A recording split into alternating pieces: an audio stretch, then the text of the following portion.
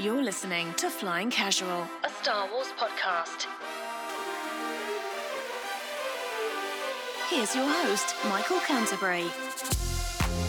Hey there, friends. Welcome to Flying Casual, an all Star Wars podcast. Happy Pride to everyone out there. Some Pride festivities going on in our locales across the country, across the world. So happy Pride to all those out there. We are back after a couple weeks of catching up on our Star Wars novels and having our council sessions, but we are back and we have a lot to catch up here on our main podcast.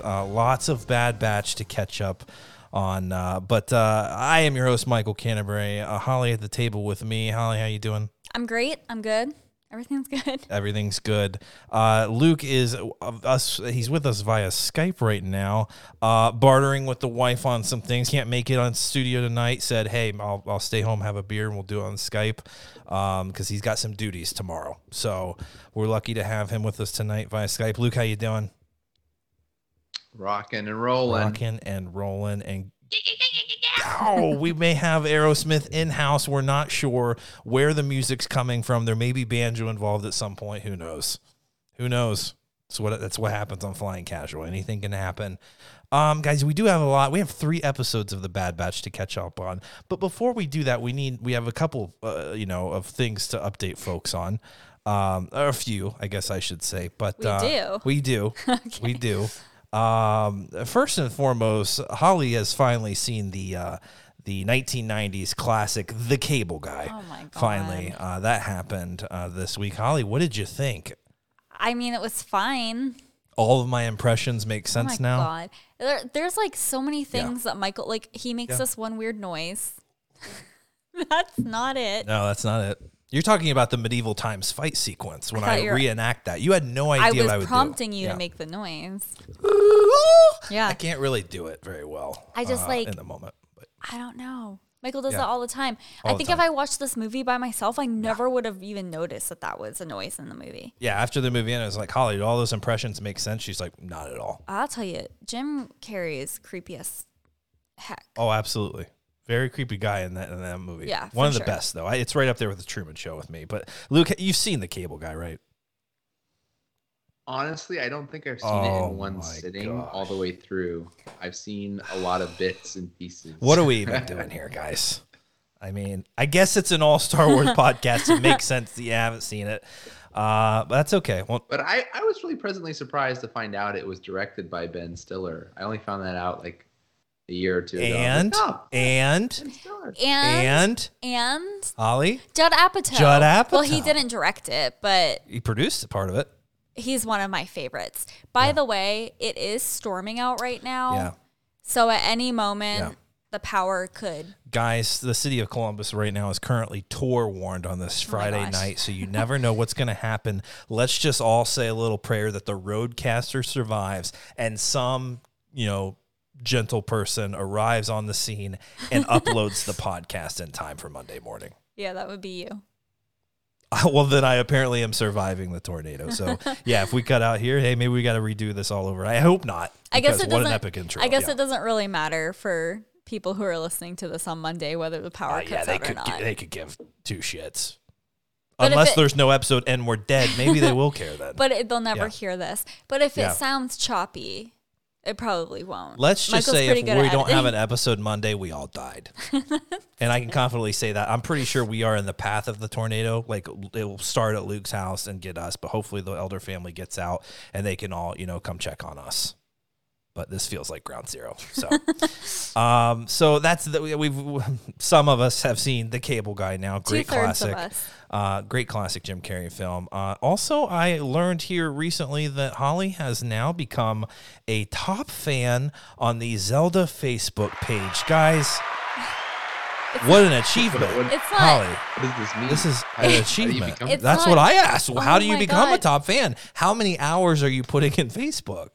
No, Yeah, it's no, just come on. like Facebook pages will like give you badges if you like interact with the page a lot. Earlier, Michael, and a couple months ago, it was like accept this badge honoring you being a top fan of the page. Pretty epic. Okay, but earlier Michael was like, "Oh my god, Yeah. did you know that they released a trailer for the new Breath of the Wild sequel?" And I was like, Yeah, little did I know Did that I happened know? 3 days ago, and Holly watched it alone in the closet or something like that. Well, as she likes You're Facebook reminding stuff. me.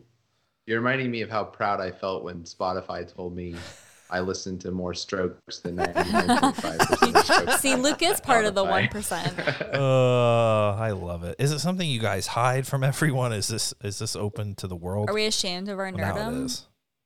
No, I don't think so. I wouldn't call the Strokes or Zelda nerdum, but Chewie's like, I'm getting the hell out of I here. know, He heard the he's- storm's coming. He's running probably for the bathroom, which was the smartest place to go.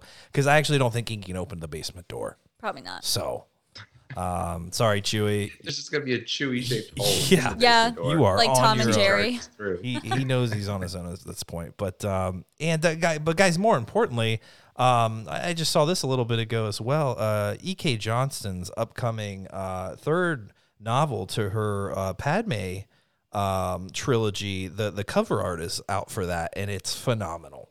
I mean, Natalie Portman looks stunning, but the artwork itself, just the way they present her with the hood, take a look if you see it. Just, I don't know about you guys, it looks like it just embodies just Carrie Fisher and Mark Hamill. I don't know, just Princess Leia and Luke in this moment. I just feel both of them just kind of coming through. Holly. It is a really cool cover. Oh, it's so I good. actually don't. I must have misread. E.K. Johnston tweeted that earlier, and I must have misread her tweet because when I was like scrolling through Twitter, I thought that it was just a fan art. I didn't think it was the actual cover for the book. But It is.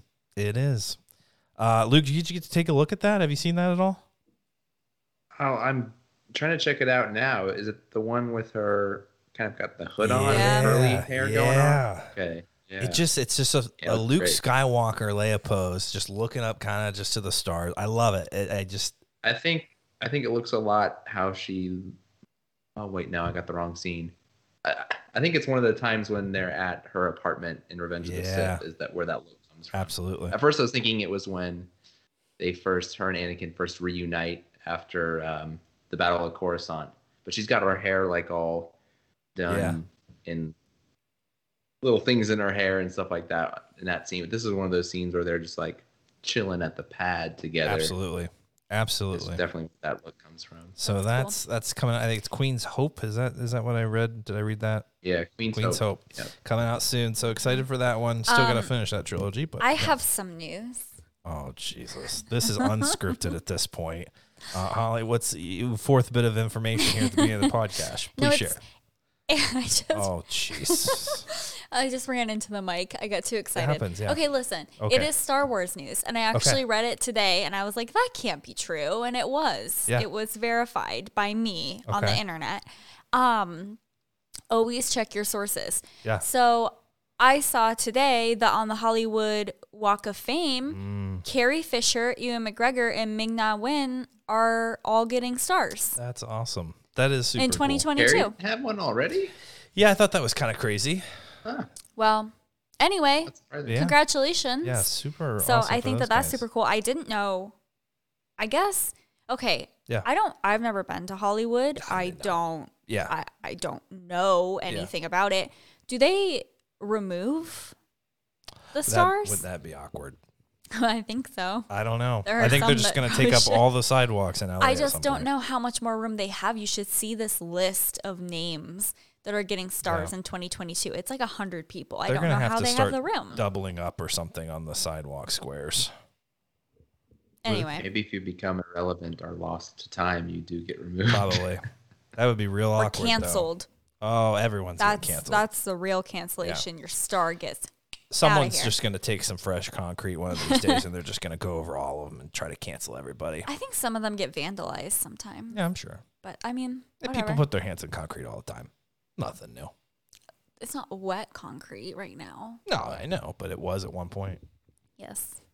Wait, do they put their hands in there? I'm not even really familiar with it. Do you get the star? Someone put their hands in it? I don't freaking know. I don't I'm not an elitist, not a celebrity. Don't claim to be. We have never been to Hollywood. Never been west of the Mississippi. So, is In that May, sad? we Is that sad? I don't know. Oh, that's cool. In May, we'll be west of the Mississippi. We're going to Anaheim. Yeah, going to Celebration, secured a hotel. As frustrating as that was, there's some more news. Boy, Reed Pop or whoever's putting it on, I mean, you got some figuring out. That was a nightmare. It was. Oh my gosh. We had the perfect setup the first time around. The plane tickets were perfect. We had the rental car ready to go. We got a hotel that was pretty much attached to the convention center. We had a great room. Yeah. It was going to work out so well. And now this time around, it was so stressful. So stressful. We couldn't even get a hotel room. I think they sold out within 2 hours of it opening up to people. Well, we got a room. We're in the block, but it isn't what we had before, and that's okay. It's still going to be great. Who knows? Who knows? Things may change. We may get a different room. It may be canceled. Who knows? That's true. But boy, that was frustrating and stressful. So hopefully they can figure that out, because I know there was a lot of frustration from a lot of people. But not going to complain about it. We're getting to do something that not a lot of Star Wars fans or people get to do in general. Right. So we're going to go. We're going to have fun. It's going to be epic. And it's a nice-ass hotel, and it's going to cost a boatload of money. But, hey, put it on a card. But you're not an elitist. No. Never. Okay. No. Michael just got the fanciest, most expensive hotel in Hollywood. Hey, you want to live it up. Anaheim. If I'm going west of the Mississippi for the first time, it better be a damn experience, okay? It better be. Amen. Well, guys, enough shenanigans and enough about us. We have some Bad Batch to talk about. 3 episodes. I actually couldn't believe it. I was blown away. I was like, oh, we got a couple to catch up. No, we have 3 episodes to catch up on. Episode 6, Decommission. Episode 7, Battle Scars. And Episode 8, Reunion. They were all fun, good episodes, and I think we can definitely talk about them in 45 minutes to an hour. Yeah. So that's not going to be a problem at all. But Decommissioned, the fellas are still hanging around with Sid. Right? I guess their plan is to just take some jobs until things settle down. They figure out what they're going to do with their lives. I don't know. Maybe Hunter wants to make some homestead, create a farm, like Cut was doing, and raise, Omega, or, maybe 4 guys and a kid, baby. I don't know. I don't know what they're going to do. I don't know what their plan is. It doesn't feel like they have a lot of plans. I think it would be 4 clones and a baby. 4 clones and a baby. That's a spinoff that they're going to do after the Bad Batch. She's not really a baby, I guess, but a kid. And so they're just taking jobs with Sid here, and she gives us give them the job of finding this one of these separatist tactical droid heads. We know them from the Clone Wars. We know that they're super geniuses, and that they retain a lot of battle intel. And so there's apparently a hefty boat of cash or credits attached to these guys. And they're all being decommissioned, so there's not many around. But they have insight on finding one, and sends the boys out in Omega to find it. Well, little do they know, I guess here was the coolest part. What was it? We find out they're going to Corellia. I don't know if you guys remember a few episodes back, I said, why are we going to Corellia? Like, it just feels like we should be going there. And boy, that's where we went.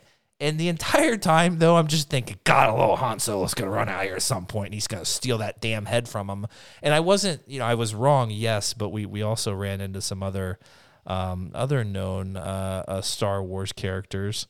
Rafa and Trace, is that the Martez sisters, correct, Holly? The Martez sisters, yes. Which was, I thought that was a cool little nod, bringing them back in, give them a little more action. I think we all enjoyed them when we saw them in the final season of the Clone Wars, so that was a nice little surprise. But I did, for a second, think we were going to get a little young Han Solo action, Luke. The whole time, I mean, were you feeling the same thing? What were you thinking when they were going to Corellia? No, I have to admit, I wasn't thinking a little Han Solo was going to run around the corner, but it was pretty wild that the last episode that we talked about the Bad Batch of the podcast, that you did mention Corellia, and I mentioned too how Lady Proxima recently made an appearance in the Aphra comic, where Aphra went to Corellia. So yeah, Corellia is getting a lot of love, which is great because for decades we knew Han was from Corellia. Yep. Wedge also, I believe his backstory is he's from Corellia as well. So you had this. You knew about this place, but we'd never really seen it until Solo, the Solo movie. I think it was the first time we actually got it visually. And then, unless I'm missing something earlier from like Clone Wars, but so it's great to keep like revisiting this place that's been sort of a well-known Star Wars planet in all of our minds for so long, but without ever really seeing it before. So I think it's great to keep getting it circulated through some of the different stories. Yeah, I was a little bummed that we didn't spend more time there. We were kind of contained to that factory, and that's okay. But yes, if we would have saw Proxima and kind of what's going on there with some of these kind of clans or families, whatever you want to call them, that would have been sweet. So I would have loved some more time there. But what we got was a nice little cool interaction. A lot of just throwbacks to the Clone Wars, Holly, tons of droids, some nice comical moments from them. But it's helping to blend. This feels like a continuation of the Clone Wars, right? I mean, kind of. I don't know.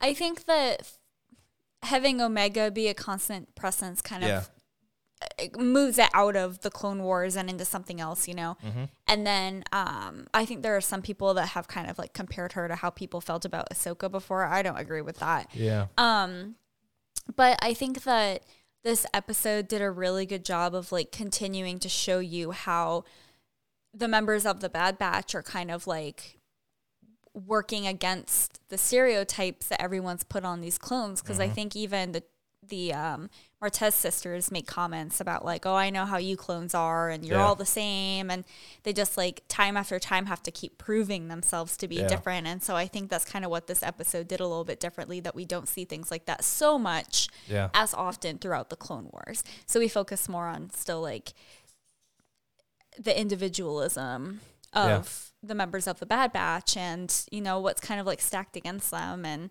how, they're trying to make their way in the world. And I think that that's really cool. But I just think having the dynamic of having the Martez sisters come in and kind of like change things up a little bit was really refreshing too. Yeah. And as much as they are, kind of individuals and you talking about how different they are, they're still just kind of like there is no plan, it feels like, at this point, and we'll kind of get into that when we talk about the next few episodes, but it just doesn't feel like everyone's just kind of okay, we're going to take this job. It's just like they're just figuring things out, and even the Rafa sisters or the Martez sisters, sorry, I'm an idiot. The Martez sisters are they kind of went through that as well, and they're probably still figuring that out, but you find out they're working for somebody or with somebody, and there's a higher purpose there, because before, remember, they were just out taking jobs too, right, to survive. But now you see them, they have this higher purpose now. They're working to on what is the beginnings of this rebellion, which is super cool. It kind of foreshadows into maybe where the Bad Batch are going. Well, and they keep alluding to having this mystery client, like, oh, we have to tell our client what's happening or what we found or what we weren't able to get or who we ran into. So I thought that, that's kind of like the big mystery, like who is it? And everybody had to speculate. But I think something else cool about this episode was the theme throughout a lot of Star Wars is how people are kind of like, oh, this has nothing to do with me, I'm going to stay out of it. Yeah.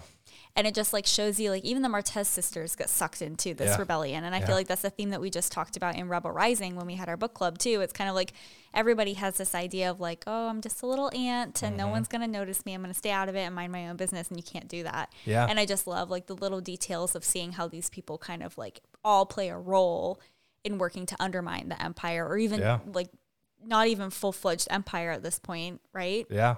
So it all leads back to what Saul told us at the beginning of the season, right? You pick a side, or you're gonna get engulfed in this thing at one point. So, which I think, Luke, do you remember the quote that one of the sisters said about everybody? She said something like, "Everybody picks a side eventually," or something like that. Yeah, yeah. I think it's so great that you brought that up, Holly, because I think going back to last year, right, when season 7 of the Clone Wars came out, I think the arc with the Martez sisters, I don't think was terribly well received overall when it first came out. I think it was maybe a little long. Maybe I could have seen it as a 3-episode arc rather than a 4-episode arc that it was. And people just felt like it wasn't, they were so excited for the Clone Wars to come back, and they didn't feel it was like a big enough, epic enough story for the final season. But I think it's really great that they're back, and you see exactly what Holly was saying, sort of the message that it sends about how, especially which one's the older sister? Is it Rafa is the older sister? So. I think Trace is the younger sister. That's right. And Trace was more like, what's the word? She was more like, it's kind of altruistic in the way that she thought of the world, more so than Rafa. Rafa was a little more jaded when we met them in season 7, and like through their experience interaction with Ahsoka, she helped them see that there's more to things than just what it means for you as an individual. And so I think it is a really powerful message that, especially for Rafa, like through that experience with Ahsoka, came to realize that enough to where she wants to join the nascent rebellion and help resist the Empire. And I think that's, when you look at that arc, not just as what we saw in season 7 of the Clone Wars, but look at their arc continuing into Bad Batch, I think that's a really great Star Wars story. It absolutely is. And it's cool that like we're seeing these characters show up, and it's, I definitely think that Saw Gerrera had an effect on these guys, right? It's just kind of like we're inching our way towards decision time, like we're in it, or we're splitting up and we're all kind of, I can honestly kind of see it maybe even going both ways. I don't necessarily see all of them just like, let's join the rebellion, or maybe we'll lose some people along the way, but it's cool that we're getting these Martez sisters that, they're learning from Ahsoka and now Rex, and they're sharing kind of that story of, we too didn't know where we were going, and we found a purpose. And it's just awesome. And my question is like, who is going to set them, who's going to push them to make a choice? Who is that going to be? And we're still leading up to it. We're still leading up to it. Even in the next 2 episodes after this is a question that keeps coming up. Like, well, we could be doing something. We're soldiers. Yeah. We're soldiers. Yeah. We were soldiers. We need to be doing something. Exactly. So there's so much good in these 3 episodes, so much good development with our characters and what's going on with them mentally and all that. But it's also these few episodes have served the purpose of showing us what's going on in the galaxy, even if it's just this factory in Corellia, this literal decommissioning of these battle droids being melted down into metal, probably to build the Death Star, God knows what. So just actually showing us what's going on with these resources, and then going on to where we're going in the next episode, Braca, kind of the same story there. Anything else about this episode? We talked about the cliffhanger there, and we all know now that it was Rex. But Luke, is there anything else about this episode that really sticks out? I think we're just continuing to see the growth of Omega in the team, and her just learning more about herself and being out in the big wide galaxy and not just sheltered in Camino. Her part of her story was learning to actually shoot the bow that she got in from the Zagirian slavers in the previous episode, and actually like figuring out how to use it, and just figuring out how to be more of an active member of the team rather than just like when it gets crazy, you go stand over there and hide. Yeah. We're just continuing to see her sort of come out of her Camino shell. Yep. Yeah, taking some target practice with the fellas and Sid showing her up and all that. It was a lot but of also, fun. like Luke was saying, like gaining that confidence, and I don't know. I'm excited to see maybe where she's at over the next few episodes, even after this episode 8 that we just watched, that we'll talk about in a little bit, because I just feel like each episode she's getting more confident and more competent. Absolutely. And another one of the big things is Wrecker. I mean, concussion number 99 probably in this episode. And, you hear him utter the words, "good soldiers," and you're like, oh God, no. Oh no. And he just kind of shakes it off, and we delay his inhibited chip activation in this episode. But I was just kind of like, oh my God, here it's coming. I just pictured him just standing in a doorway looking like Jason Voorhees, just ready to dominate. That didn't quite happen. Well, and it really adds to that sense of urgency. You as the audience, like, like this can't keep going for much longer because of how frequently he's getting these headaches, and they're making a point to show you that. Absolutely. So you start knowing like something's going to come to a head, not to be punny. Wrecker's head, but anyway, I wish I knew which one was the. There it is. Yeah, I got nailed the sound effect. But anyway, yeah, you know it's coming. Well, phrasing, Holly. Then we'll move on to episode 7, Battle Scars, and just that. I loved. We're back at Sid's place, and am I correct in that there's a robed fella just hanging out there at the bar? Just it felt like old Aragorn just hanging out at the Rusty Steed, or what's the bar called? The Rusty Steed. Yes, that's the one. Luke, what's the bar called that Aragorn's hanging out at? It's the something to do with a horse. Oh, the pony. The prancing pony. I like the Rusty Steed though. If anyone, I swear to God, that's it. That's the new pod. That's the podcast name for the Lord of the Rings. Instead podcast. Of Trusty Steed, it's Rusty Steed.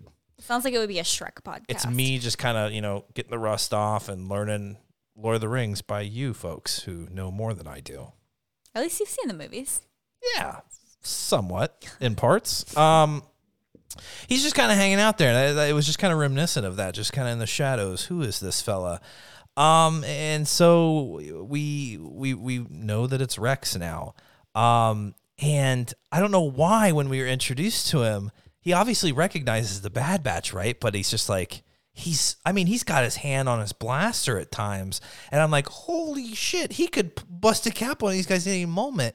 And I'm like, what's going on with Rex? Like, but then I was just reminded, season 7 of the Clone Wars, all of his brothers turned on him. Like he almost killed, he's just terrified at this moment whenever he runs into someone, one of his brothers, and needs to know, hey, have you gotten rid of your chip? Holly, that was I don't know about you, but I was a little taken aback, but then it took some time to say that makes sense where he's at right now. I mean, yeah, but I guess, like you said, when you think about it in context, it does make sense because you probably wouldn't really trust anybody, maybe have a little PTSD or something if you saw all of your like brothers in arms murdering your Jedi friends and you yourself tried to murder your Jedi friends. Yeah. I mean, if you can't trust yourself, how can you trust somebody else who may or may not have an inhibitor chip that is about to be activated? Very true. Luke, it kind of broke my heart seeing Rex like that. He's usually your optimist, always trusting in his brothers, and it just seemed like he's a changed man. Yeah, that final few episodes of Clone Wars Season 7 is so powerful and so really traumatic from Rex and Ahsoka's point of view. And, we see them starting to try to process it when they bury all the clone bodies on that moon that they crash onto at the end. But there's still a lot for them to deal with. And we haven't seen how Ahsoka and Rex are dealing with that trauma of Order 66 and what happened on that Star Destroyer.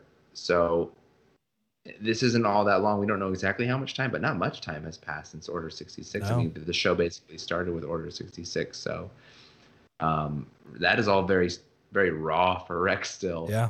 Processing, how he fell to the chip's domination and almost hurt Ahsoka, who he cares so much for. And then having so many of his brothers that he couldn't save from their chips.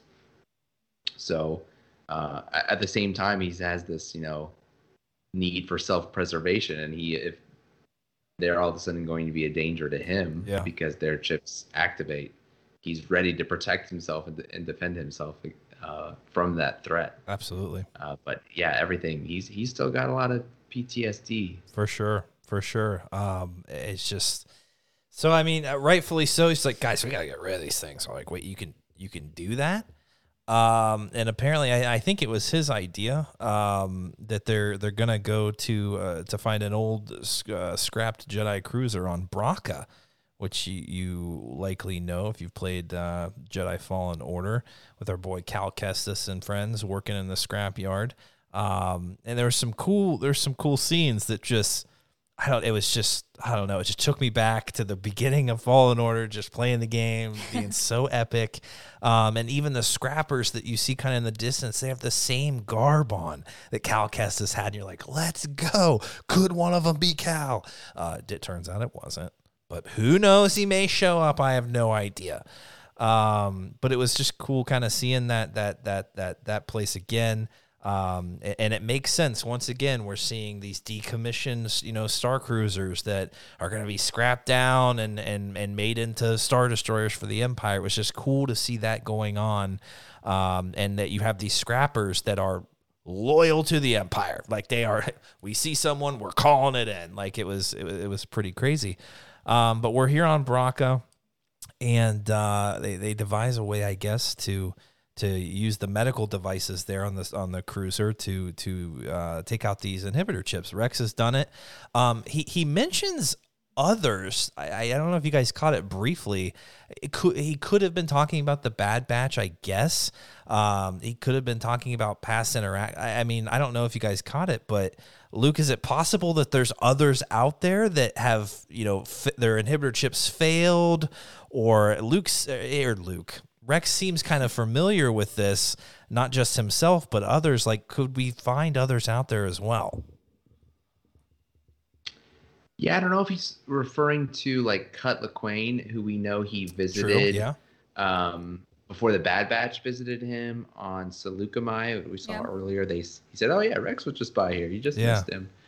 So maybe he's referring to like the fact that Cut seems unaffected by Order 66 happening, but we speculated like they probably need to hear the order given, to sort of react to it and activate the chip. And Cut would have never heard the order. True. But he still has his chip. But maybe he again was so unique in the fact that he was willing to desert the Republic Army that maybe he was somehow so unique that even his chip won't work. Sort of in the vein of how most of the Bad Batch acted. Although we see that, a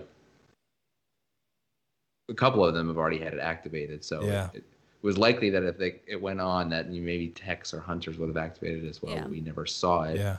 And then you have the whole great season 6 arc of the Clone Wars, where Rex is dealing with the Fives situation, where Fives is learning about the chips and discovering the chips. So I think those are the two things I think he must be referring to in that moment. And actually later in the episode, he actually directly references Fives. Fives tried to warn me. Yeah.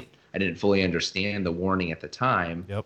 But then it sort of all came to a head when Order 66 actually happened. Well, and I guess also in Rebels, who were the other clones? Was Wolf one of them? Oh yeah. And I don't remember who the other one was. So I mean, maybe we'll have interactions. Gregor. Yeah. Maybe we'll have interactions with them. Maybe they met up somehow. I don't know, but it seems like he knows what he's doing. And because I would have asked, hey, Rex, have you done this? I mean, yeah, you did it on yourself or someone did it, but like, do we have a good track record here? You're digging into my brain.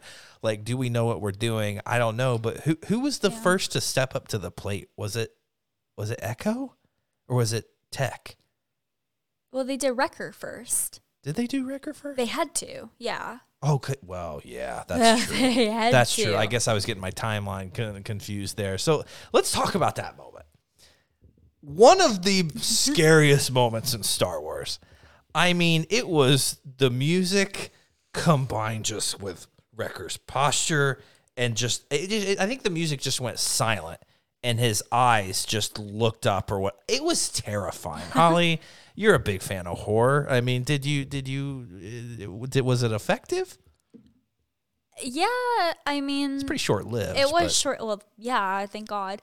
But yeah, I guess it's been a while since we watched that episode, so it doesn't really like stand out to me now as something that was so like, wow, that was like crazy. But I mean, yeah, I think it was effective. You could definitely tell when the change happened and then you knew that shit was about to go down, which was not a fun moment for the audience because you grow to love all these characters and you really like Wrecker and you don't want anything bad to happen to him. I think we were speculating in the beginning of the show when he started getting his headaches and we knew it was the chip that he's got to go. Yeah. Everybody thought that, well, maybe not everybody. Yeah. But I mean, we thought that he might they might have to.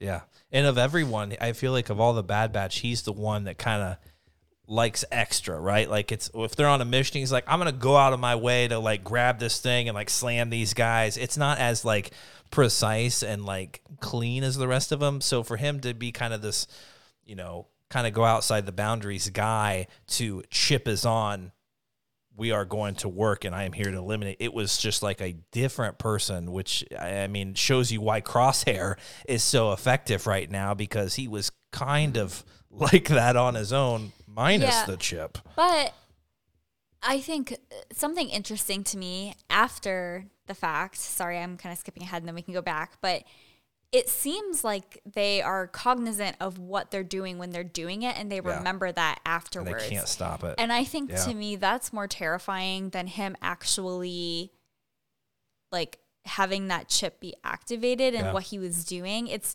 to me, it's the fact, like, I cannot imagine if that were to happen to me in real life, where I was doing something so terrible, but I literally could not control my actions. I just, what an out-of-body experience in a way, and it's horrible. And it, fast forward, makes me think, like, boy, Crosshair is going to have a hell of a time dealing with this if he snaps out of it. But how would you? I don't know. How would you process that? Luke, it was troubling to see a different Wrecker, because I've grown so fond of him and his fun, bubbling self. And then, I mean, going after the kid and just smashing his brothers. And like Holly said, I had kind of forgotten that he said, I was completely there. I just couldn't stop. And I remember everything. I just couldn't stop it.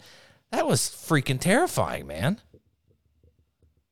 Yeah, I like how you described the terror and how effective it is. The moment the chip kind of flips and he gets that more menacing look on his face. And it's interesting to me because like his face to begin with could be very startling in many ways, because he's got like a lot of scarring on the one side of his face and the eye that's sort of discolored and cloudy, which are just like harsher features that generally could be a little startling. Yeah. But because the whole time we've known him, he's generally this like fun-loving, childlike brute. It never came across as like startling or menacing, but it can so easily be turned that way with just sort of remove the silly grin and get a stern, serious, sort of snarly face and sort of a more squint to the eyes. And all of a sudden it's like a terrifying facade rather than this sort of fun-loving, goofy one. Yeah.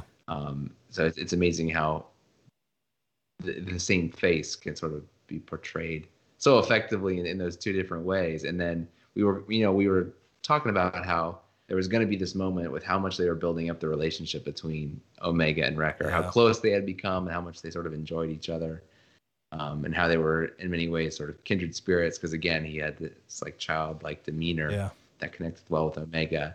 And so we knew that once that flip switched on his chip, that there was going to be a moment of confrontation between the two, because it would be so painful to see that with how much they built up the relationship.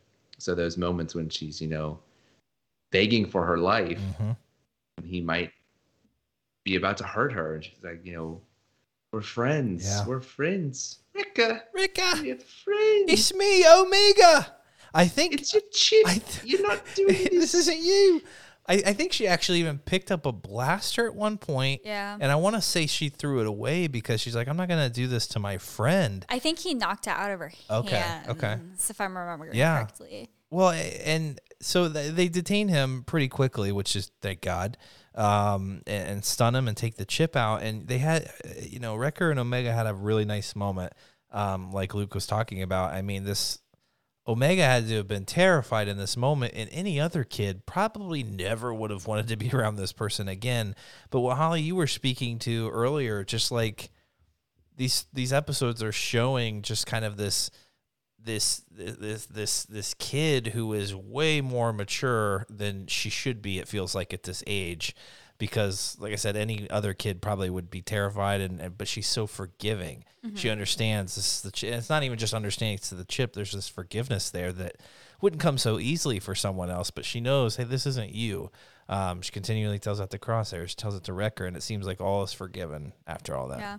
You know what else is very striking about the scene where Wrecker's chip is activated is that this is the type of clone that the Emperor was going for when he had these chips installed and they came up with the concept of Order 66.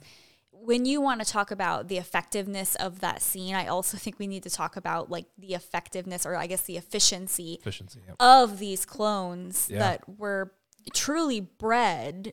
It sounds terrible to say that, but they were created for this purpose and with this purpose in mind. And we've talked a lot about how the Kaminoans don't ever do anything with their cloning on accident. And this is exactly what these clones are meant to do. And it kind of makes you wonder, I mean, if there were other clones out there like Wrecker when Order 66 happened who did have their chips turned on, how much more terrible. I mean, the whole thing was awful. But, you know, like I just feel like it would have been a very different scene. Yeah. And it just truly shows you that the Emperor really was capable of creating these killing machines, even with the clones that were fighting side by side with the Jedi. And just thinking about that, like what the other members of the Bad Batch would have looked like if their chips had turned too. It just kind of, I don't know, it just kind of made me wonder. But like that was what Palpatine was going for. Well, and it's interesting when we learn about the clones in episode 2, the Kaminoans make them seem like they're totally obedient, right? And almost like they are machines. But you learn in the Clone Wars, you know, we're really trying to humanize these guys. But then, honestly, like the Emperor has that Joker card. Like he's just, you know, the chips. Whether the Kaminoans knew that this was, you know, what Palpatine was up to, or that this was even possible with what they were doing. I mean, I don't think they did. But it's just crazy how, you know, how the clones have changed over time. Yeah. And even the clones in these episodes, when we run into them, you notice that they don't have, there's no distinction anymore in their armor. There's no battalion colors. There's nothing. It's white armor, and we don't see faces anymore. Everything's very uniform, and it's not like there's no individualism, which I mean, we thought, you know, before in the Clone Wars, like there wasn't really, but like now there truly isn't. Yeah, it's, I mean, they are essentially machines at this point, which is what the Empire wants. And so pretty quickly we remove all the chips from our Bad Batch, and that's that. And so we're almost, I guess, halfway through the season at this point. Weren't you guys expecting, Luke, were you expecting the chips to be a finale kind of moment? Like, I guess maybe I was thinking that this would be towards the end of the season, that something would happen and it would be very traumatic and kind of a cliffhanger moment. But halfway through the season, chips are not a factor at this point, and we're moving on to more story. Did that surprise you at all?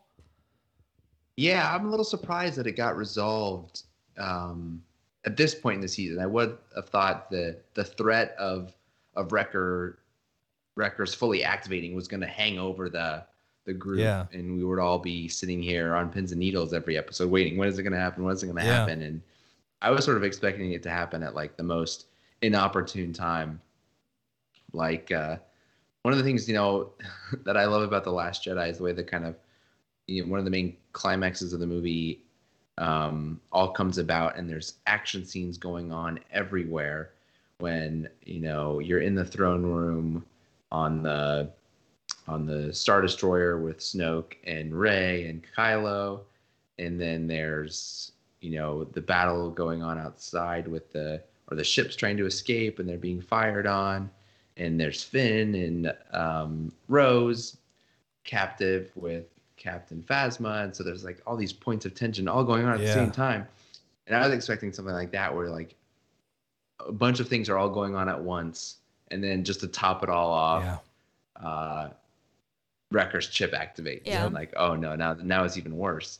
So I was a little surprised it was really self-contained in its own thing. It's like, no, this is kind of the only problem that's going on right now, is that Wrecker's chip is activating. But I think it's kind of nice that we got it out of the way. I was like,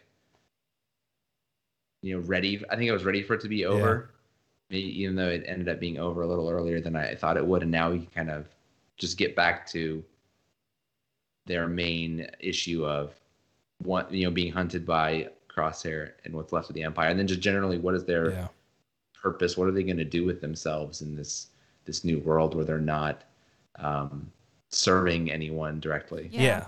I was surprised, like you said, but like I was ready for it to be over, and I think it makes sense because if we grow so attached to these characters and they're like, we are joining the rebellion. Let's hit up Saul.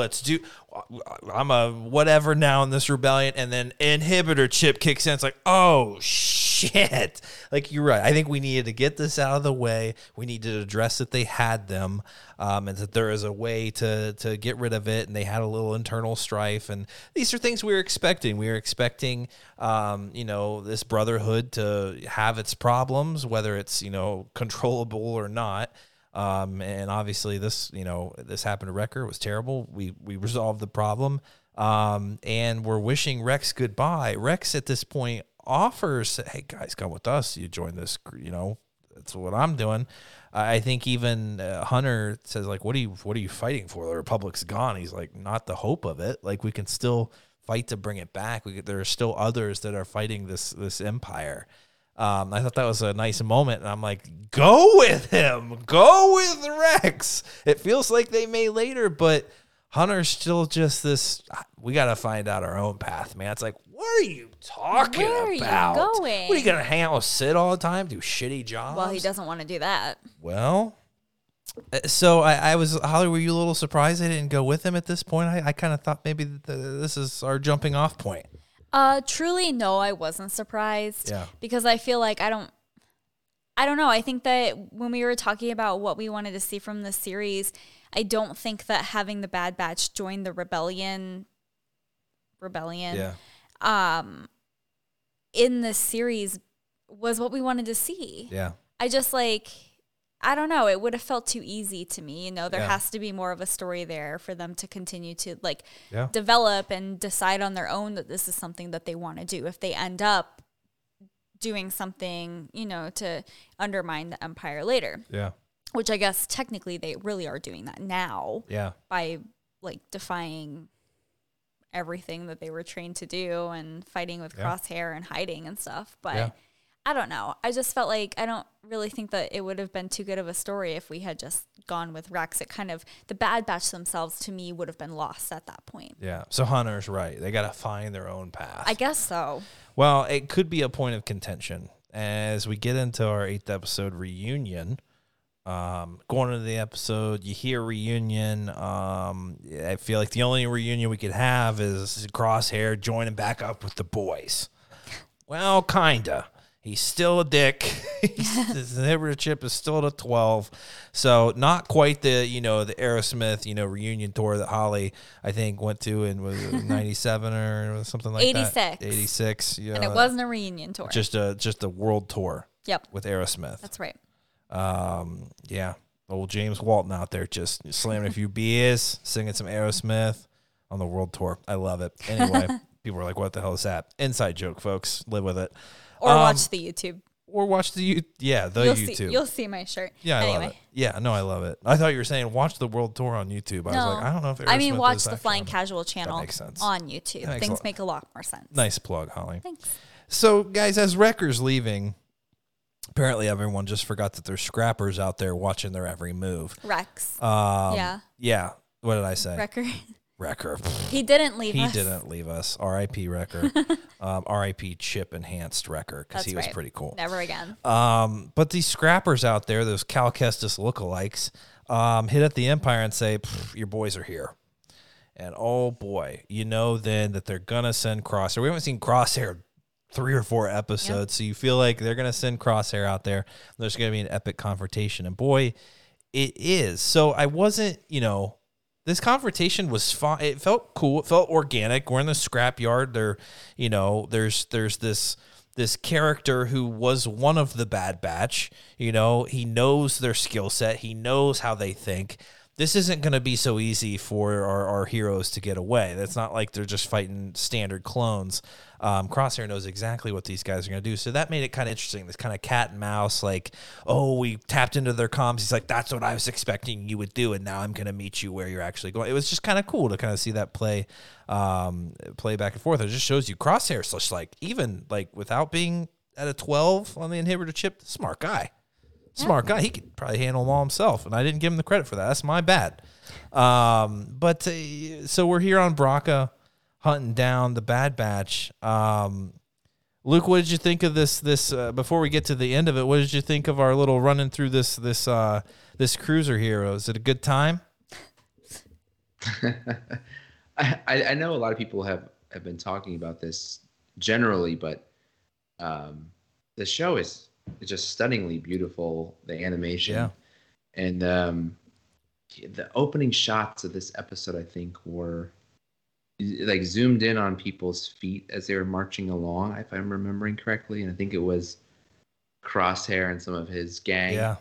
And I was like, this shot of these feet walking, it looks amazing. Yeah.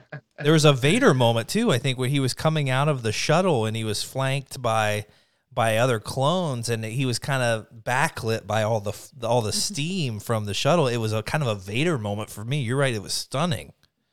Yeah, I mean, so much of like they've just really sort of perfected this animation style of being a direct continuation of those sort of the Clone Wars style of animation. And season 7 of Clone Wars looked quite stunning at times, and now this is continuing that. So yeah, it just continues to be so visually appealing, and I definitely want to watch this episode again just for that aspect of it, just to take it all in. Yeah. Again, but it was great to finally get Crosshair back in the mix. We knew he was going to come back around. We knew like they had to bring him back into the fold and have a confrontation with the group. Mm-hmm. We've been speculating for a while too about like how long is this season going to be. And there's been some buzz, I think, from some people involved with the show that after this episode premiered, that this is essentially the halfway mark. Oh, yeah. So it's good to hear that, too, and to see that. I think a lot of this back half of the season is going to be more about their direct confrontation with the Empire, where we had them sort of, doing the odd jobs and finding their way as a new group with Omega, and just learning how to be this weird little family that they are through the first half of the season. And now we're like, okay, now it's just kind of, what is the real plot of this this season going to ultimately really drive to the season finale? And now we know, I think it's really going to be about the conflict with the Empire and what their role is in all of that. Absolutely. Holly, one of the most interesting moments from this episode was toward the beginning when we're on Kamino and the Kaminoans. They're speaking to, oh God, what's his name again? Rampart. Admiral Rampart. I think he's an admiral. Yeah. Who's kind of heading Operation War Mantle. He's the one that kind of initiates this. Go kill them all. Kill all the Bad Batch, kill Omega, get him out of here. Operation War Mantle's here, and if they're still out there, we're gonna be held back by that. So we got to go take care of business. Yeah, you know who didn't like that? Lama Su. Lama Su was not happy about that, right? No, she was not. So the Kaminoans are talking amongst each other, and so I think they kind of show us that they were the ones who hired Fennec Shan out there to get the asset back, Omega. And obviously failed in her attempt. But it was Lama Su that said, I ain't putting this to chance. We need another bounty hunter. Yep. So she hired a second one. We maybe need one of the best bounty hunters that have ever existed. Snap.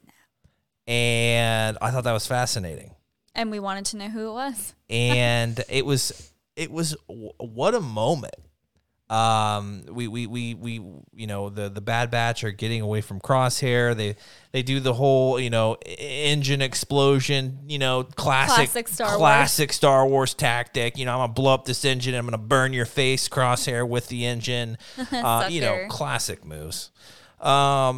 And so we have, I think, Hunter and Omega kind of, after this giant explosion and everything, kind of get separated from the rest of the group. And everyone's like, hey, let's meet at the shuttle. Let's get the hell out of town.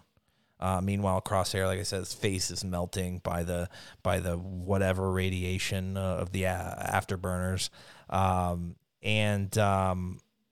You notice in front of their shuttle, all the clones are taken down. Yep. Wait a second. It's I love that they had the whole conversation at the beginning of the Kaminoans, because I completely forgot about the conversation. So you're like, wait a second. Oh my God, someone else is here. What the hell is going on? Who is it? Luckily I wasn't on Twitter today because they spoiled the hell out of this reveal. Yeah. Before we sort of reveal it in the discussion too, I'm curious who either of you thought it was going to be as it was building up, because I got to say, I didn't get it right in my head. Yeah. My initial thoughts when the scene started developing, I was like, oh, here's the bounty hunter that they alluded to. And it was great to get the reveal finally after all the speculation we had about who was hiring bounty hunters, to see that it was Kaminoan. So I initially thought, it's going to be Fennec Shand or Boba Fett. Did either of you have a different theory other than that, or did you get it right? Well, Holly, what did you think? I didn't. You didn't have any idea. I had no idea. You're just kind of living in the moment. I had no idea what was going on. It didn't even... Honestly, okay. Yeah. So real quick, something about this episode that Luke actually kind of brought up about The Last Jedi is this episode was so chaotic. Yeah. And in that regard, it really did feel like an extension of the Clone Wars, because there's so much going on. Yeah. And I feel like that's why, like, I had no idea where the hell we were.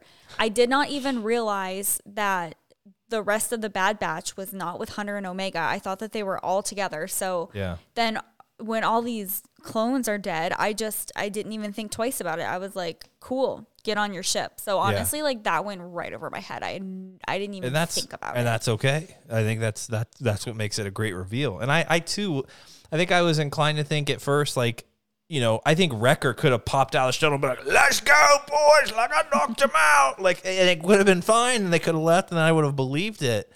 I think, Luke, after I had that moment, thought, no, this has to be someone else. This is too epic of a moment. There's too many bodies here. This is such an opportune moment to bring in someone else. I, too, thought it was going to be Boba, and I was like, okay, interesting. Okay, I see. We can now have Boba and Fennec actually engage with each other. Maybe, he gets the asset and she's like, hell no, it's mine. And we have a confrontation, and that's how they get to know each other. I'm like thinking in the future here, right? Well, then when they're all like, all the clones are like laying on the ground, and then Michael was like, someone's already here. And then I was like, oh, and then I think Hunter pretty much said that. Well, and then I didn't even pick this up at first, but I don't even know how he talks. Like, I don't even remember how Cad talks. He's kind of great. He's kind of John Wayne. Yeah. Well, it's funny. The second they showed his boots on the ground, because they panned from the ground up, right? And the second they showed his boots, and the music changes right then, I literally looked at Michael and I was like, it's Cad Bane. And it didn't compute for me at all. I mean, you got the Western music kind of going. You've got the boots, and I'm just like, who? And he's such an awesome... He was one of my favorites of the villains from the Clone Wars. And it's so great that we're getting this character. We actually talked about it several episodes ago. Like, these are the characters in this time period that there's so many unresolved stories that we don't know what happened to these people. And they are the scum that are going to profit and benefit from this time period. Let's bring them into the fold. And that's exactly what they did. It could have been more perfect. And so Cad and Hunter are confronting each other. And Holly, what's the first thing I said? Right, I was like, Hunter doesn't stand a chance. Like, there's no way Hunter's walking away from this. I think what Michael said is he's about to get obliterated. Because it's just that's what Cad Bane does. Yeah. He's quick to draw. He's a gunslinger. Yeah. And he's fought freaking Obi-Wan Kenobi with a laser sword, okay? Hunter doesn't stand a chance. And so I saw Hunter's not making it out of here. He is getting Omega, and that's it. And that's exactly what happened. But for a second, Luke, I thought Hunter died. Yeah. I thought, wow, shot to the chest, he's dead. I mean, what did you think after that moment? I definitely didn't think he was dead. It seems like a character that's got to stick I around. don't Right. know. He's the glue that holds them all together. Oh, I know. Yeah, but it was great. They used that really unique shot when he comes to get his first person perspective for the very end of the episode, where you're like in his helmet as he's coming to and trying to escape with the rest of the batch, and he's seeing sort of all the chaos around him, and he's so little out of it. That was a really powerful visual, because it was so different than anything we'd seen before. Felt like a video game almost. Yeah, it was cool to use it sparingly. I wouldn't want them to use it all the time, but it was like, oh, we've never seen this before, and it was great for the moment. You really were Hunter sort of coming back to consciousness and experiencing the chaos that Holly was alluding to. But in terms of the Cad Bane reveal, another great thing about it was the music. They really leaned in to the Western motif of Cad Bane, which he's always drawn really heavily on. He's this Western outlaw. So they did a really great job of just in the standoff that he and Hunter had was extremely Western as well. So they just really played up that whole motif, but it worked really well. It could feel kind of cheesy, but Cad Bane's always just worked as this space outlaw, and so it all kind of worked in the moment. And was powerful. And like I said, I can't wait to watch it again. I've only had a chance to really watch this one once through at this point, and it's one I definitely want to watch a few more times, because everything just was quite powerful visually, auditory, the story, getting a great return character back. This is one of the episodes that I think is going to stand out from the season. It made sense. Right? Like, it made sense for what the story is, and that's why it's just working so well.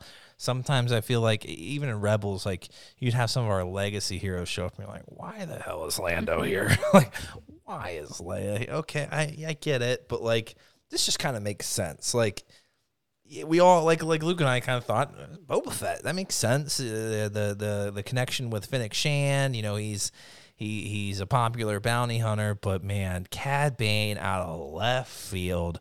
What an epic reveal. And the fact that I think it was Kevin Kiner? He's the composer for the series. He tweeted yesterday, "You guys think you know what's coming? You have no freaking clue." They keep saying that. I know. And he was right. He nailed the composition here.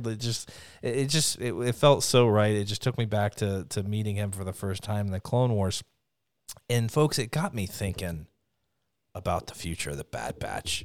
I kind of revealed my hand here a little bit when I was talking about thinking it was Boba Fett.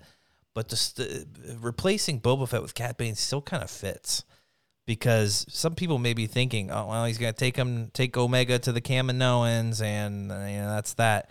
I don't think it's going to be that simple. I think Fennec Shan could show up and want this bounty. Hell, she could even be bringing backup with Boba Fett, right? She probably knows who Cad Bane is at this point.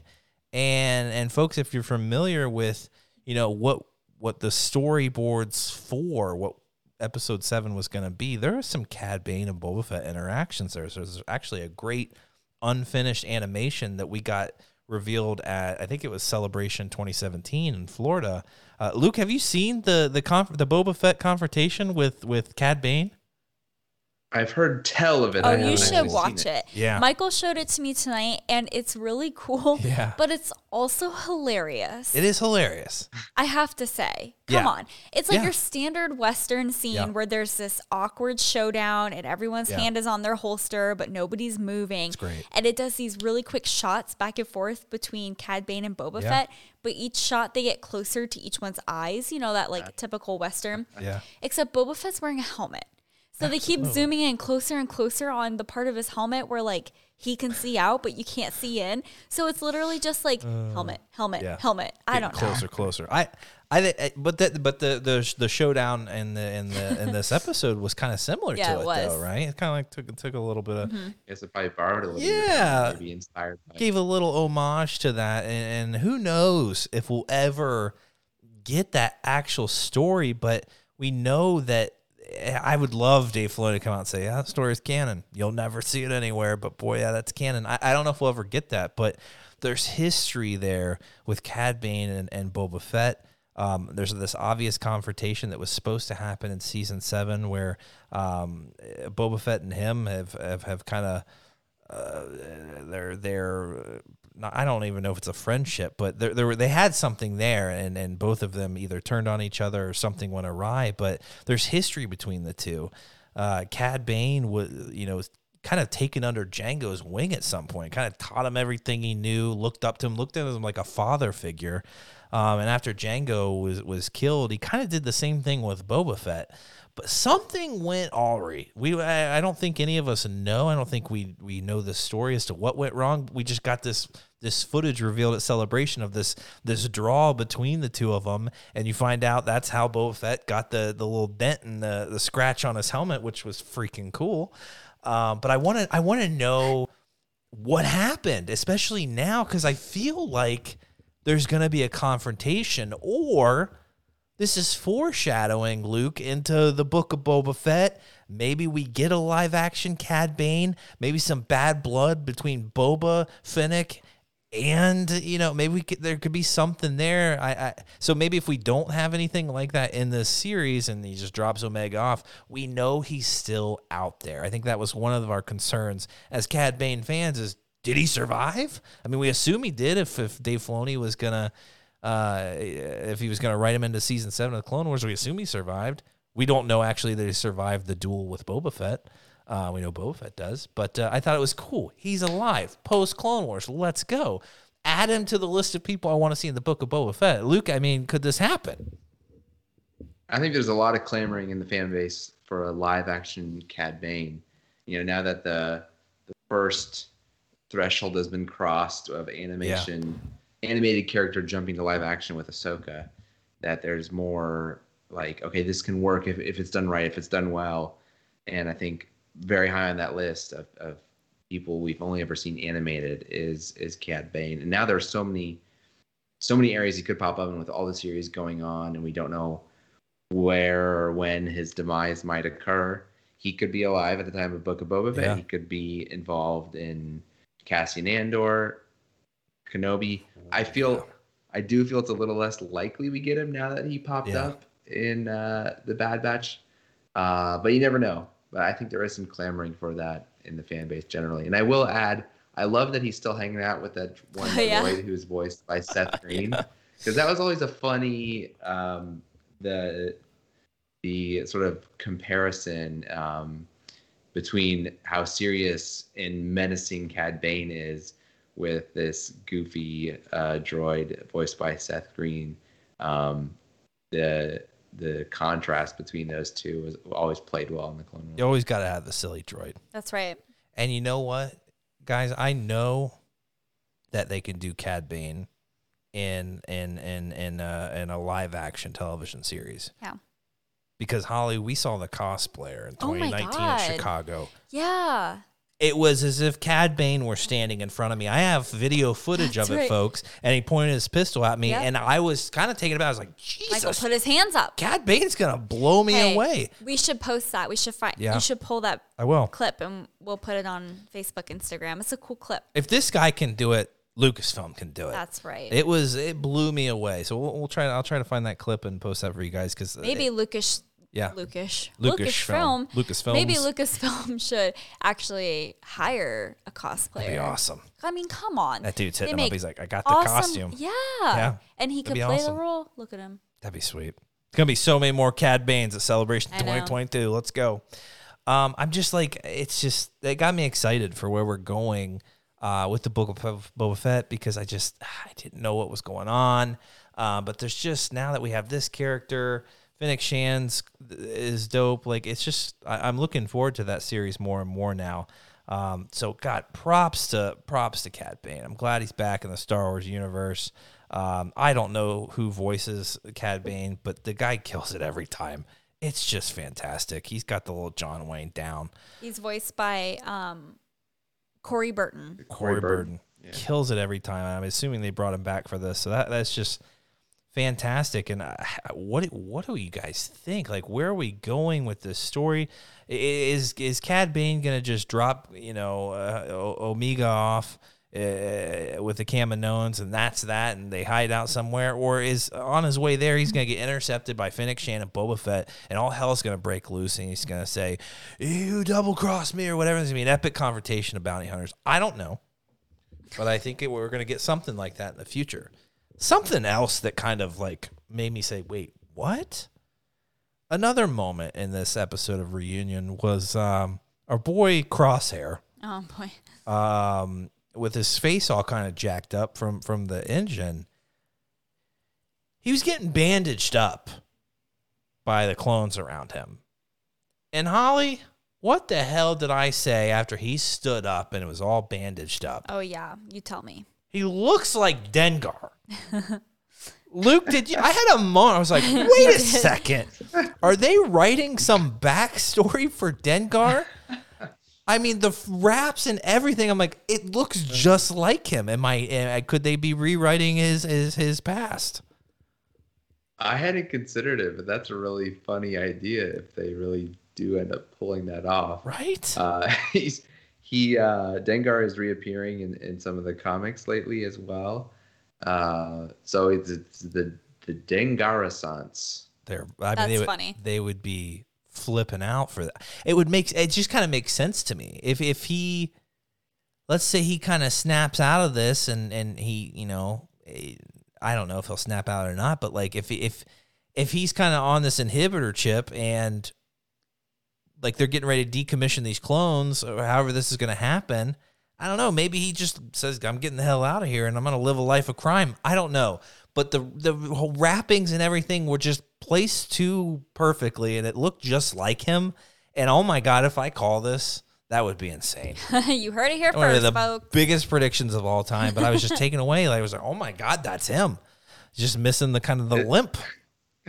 But it's funny to me how long that character has captured people's imaginations and interests, because it is kind of this weird thrown together thing of this like weird, oddly bandaged fellow, yeah, just thrown into the background of Empire Strikes Back. Yeah.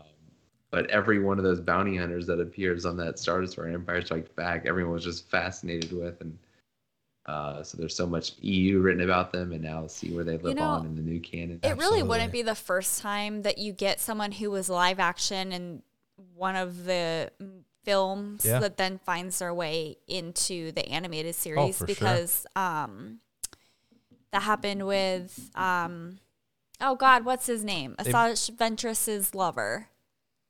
Oh, our boy. Yes. Quinlan Voss. Yes. Quinlan Voss in the background of episode 1. I couldn't think of his name. No, you're right. They've also done it with Bosk. They brought Bosk into the Clone Wars with a young Boba Fett and stuff. Yeah, they've done a lot. IG-88. They've done some stuff with him in the comics even too. And he's probably made it in the animation at some point. But obviously, I mean like smaller characters. I'm not saying like the main characters in Star Wars are also in the freaking animated shows. No, you're talking about like background guys that like we saw like the toes of Bosk and then his lizard head and some outfit that they stole off of another movie set for him. And they made him into some creepy guy, and it worked. Yep. Ew. There is a minor hole in the theory. Oh crap! Here it comes. He did appear in the Clone Wars. Shoot! I was double checked. Damn it! On that arc where Asajj, when she is a bounty hunter, since you mentioned Asajj, Ventress kind of made me think of it. Where she's working as a bounty hunter, and she ends up teaming up with Bosk and Boba Fett and his little gang. Yeah. Dengar is a part of that. Damn gang. it! Okay, well, it was a good theory until it wasn't. But he looked just like him. Am I wrong? I mean, Yeah. the bandages and You know everything. I'm like, what? oh, you are giving it a nod. Crosshair's the new discount Dengar. Yeah. He may be the new improved Dengar. I don't know. Oh, I don't know. Dengar's got a mad Dengar lip with an going on. inhibited chip. I mean, Dengar is, I don't know too much of his story. He's a badass. I mean, he's fought Wookiees. He's fought Chewbacca. Like, he's a tough guy. He's got a sick assault weapon. He also too, looks like a mummy. It's fine. Sometimes he does. Well, that theory is shot to hell, but that's okay. So, guys, there's a few good episodes. I really enjoyed them. It's just every week this show is just reeling me in even more, and it's continuing to get me more and more excited. And when I thought in the beginning of this that like Bad Batch really like it's making so much sense with this time period and everything that's going on in the Empire, and it's not just the Bad Batch. You know, we're seeing the bad of the batch, like the worst of the worst, like some of the grossest individuals out there, some of the toughest individuals out there. So it's just great. I'm really enjoying this show. I cannot believe that I'm into it so much. It's great. It's Star Wars. It's a good time. Obviously. Luke, anything else about these 3 episodes that was sticking out at all? No, I'm just enjoying how much I really don't know what's going to happen next. You know, we had a lot of fun conversations after Mandalorian season 1, going into season 2, and we were like, wow, I really have no idea what's going to happen in season 2. I'm really excited about it, but I don't know where things are going. I think we had many conversations like that. And then right now, you know, we sort of could tell where things were going for a little bit with, something's going to happen with the inhibitor chip, and we're going to see just the relationships develop amongst the team and Omega. And now we're at this point where, I really don't know. Like you said, what is Cad Bane going to do with Omega? Where is she going to end up? It's just really exciting to not know but be engaged and excited about what's going to happen. Absolutely. You can't trust him, but like I can only imagine what the conversation is going to be like with Omega and Cad Bane in the same shuttle. Like this is going to be actually kind of hysterical. Something about that kind of makes me feel like the moment where it may not Thrawn, be so bad. Well, where Thrawn and Ezra are kind of like together in the ship, and it's I wouldn't say cordial, but it's not as hostile and aggressive. Yeah. Well, I mean, you know what I mean. There's moments where Cad Bane, you're just like, he could be a decent dude. Could he? I don't know. I don't know. He's all about making that cash. Like he's worked for freaking Palpatine has hired him for jobs. So it's like he's a huge asset, but there's moments where I'm like, you could flip to a good guy. I don't know. Also, my question is, I can't imagine that the Kaminoans would have Omega return to them there. Yeah. Don't you think that they would be having him take her somewhere else? Probably, yeah. To whom? I don't know. Who? She could be. We could have this whole asset, kind of hunt like we did with Grogu, and the Mandalorian. It could be kind of something like that. Who knows? Now, the Empire's out to kill her now, so it's a matter of like, can the Kaminoans protect her? But like, the Bad Batch have to get in there at some point. But like, God, just thinking about this is gonna be crazy. I don't know. They're gonna take her. It's gonna take her to Dex. Going to the diner, hanging out, having a Jawa juice. She might be a little young. Have a cup of Jawa juice. Sit down. We got a virgin Jawa juice for you here. Oh my God. But I don't know. That would be great. Yeah, let's go to Coruscant. I'm down. I mean, who knows? You're from them. Cloners. I knew it by the look in your eyes. The Kaminoans show up and they like. He's like, "How big's your pocketbook? Will you take her?" How many Jawa juices can you buy? Oh, I love it. Let's go back to Texas. That'd be great. We all need to actually open up our own diner and call it Texas Diner. I think that's probably not allowed. Why? I bet it's trademarked. Oh, they don't Copyrighted? They don't actually call it Texas Diner. We just call it that for fun. Oh. Pretty sure they've never called it anything. Yeah. We'll find out. We'll let you know in the next episode. That's right. We'll fact check it. But, well, guys, I hope you're all caught up on the Bad Batch. I hope you enjoyed this conversation. Looking forward to it. I don't think we're taking a break from the Bad Batch any at all. There's no movie release or anything, so they're probably just going to continue on, I guess, week after week. So they have the episodes the internet has the episodes listed as being every Friday, and then July 30th, they're saying it's the final episode 14. Oh my God. Okay. Wow. We are almost out of A little over. We have Yeah. 6 more episodes. That's crazy. That's crazy. But I'm here for it. It's just, yeah, so much good stuff to talk about. Holly, are we reading any Star Wars books right now? Are you going to start reading the High Republic? Okay, I started reading one of the books from the High Republic. Hopefully Light of the Jedi. Is that what? Yes, Hopefully. that is the Yeah. one. And then I put it down. I haven't picked Okay. it back up. Okay. I'll give you a few days. Okay. We'll get back on it. But I would like to get into those conversations. I think that would be fun. Right now, Bad Batch is occupying a lot of our time, as are other things, but hopefully we'll get back into it. I'm currently reading Claudia Gray's High Republic novel. I want to say Into the Dark. Into the Dark. Oh. I started it on my oil change today while do waiting you for my like oil it? change. I'm actually really enjoying it. I'm only in like the first chapter in. I'm like, this is actually, I really like this this young Padawan that we're introduced to. I don't know. They say he's not great with the Force, but he's got the freaking grit and the will to get the job done. I'm like, let's go. It's like a working class Jedi, and I freaking love it. Yeah. I feel like Star Wars books are very popular to read at Toyota when you're getting your oil changed. Because last time I got my oil changed, there was a guy in the lobby reading a Star Wars book. It wasn't me, was it? No. Oh, okay. But yeah. It was love at first Love at sight. first sight. We met reading Star Wars books at the Toyota dealer. Is that heir to the Empire? Yes, it is. Marry me. No, I think it was one of the Thrawn books that this guy had. I actually, Oh, one of the newer ones? I think so. I don't remember. No, it wasn't new. Oh, well, because then heir of the Empire. Guys, I haven't gotten my oil changed where I've like sat in jeez. Toyota to change it since like Yeah. 2019. Wow. It was like pre-pandemic. Wow. Yeah, you don't drive much. No. That's okay. So we'll get to the Star Wars reading. We got some, good Bad Batch episodes to dig into each week, but we'll get into it, get back on track with our book reading. But hopefully you guys enjoyed the Catalyst discussion. I thought that was a great discussion with our small panel there. So looking forward to the Rogue One novel, right, Holly? That's right.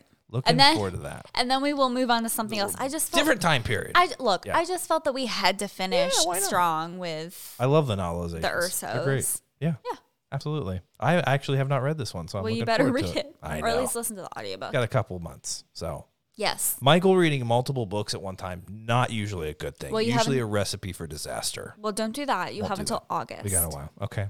Well, guys, get to reading your Rogue One novel and be sure to check out our Catalyst discussion if you haven't already, and our Casual Council episodes that we released this past week. So yeah, we'll see you guys next week, and we'll talk about episode 9, which I don't think we have a title for, but we'll look forward to talking about that. And I'm sure it's going to be a good one, and hopefully Cad Bane is just out there wrecking the universe. Looking forward to it. So guys, happy Pride, like we said. Take care of each other out there. Be safe, and may the Force be with you always.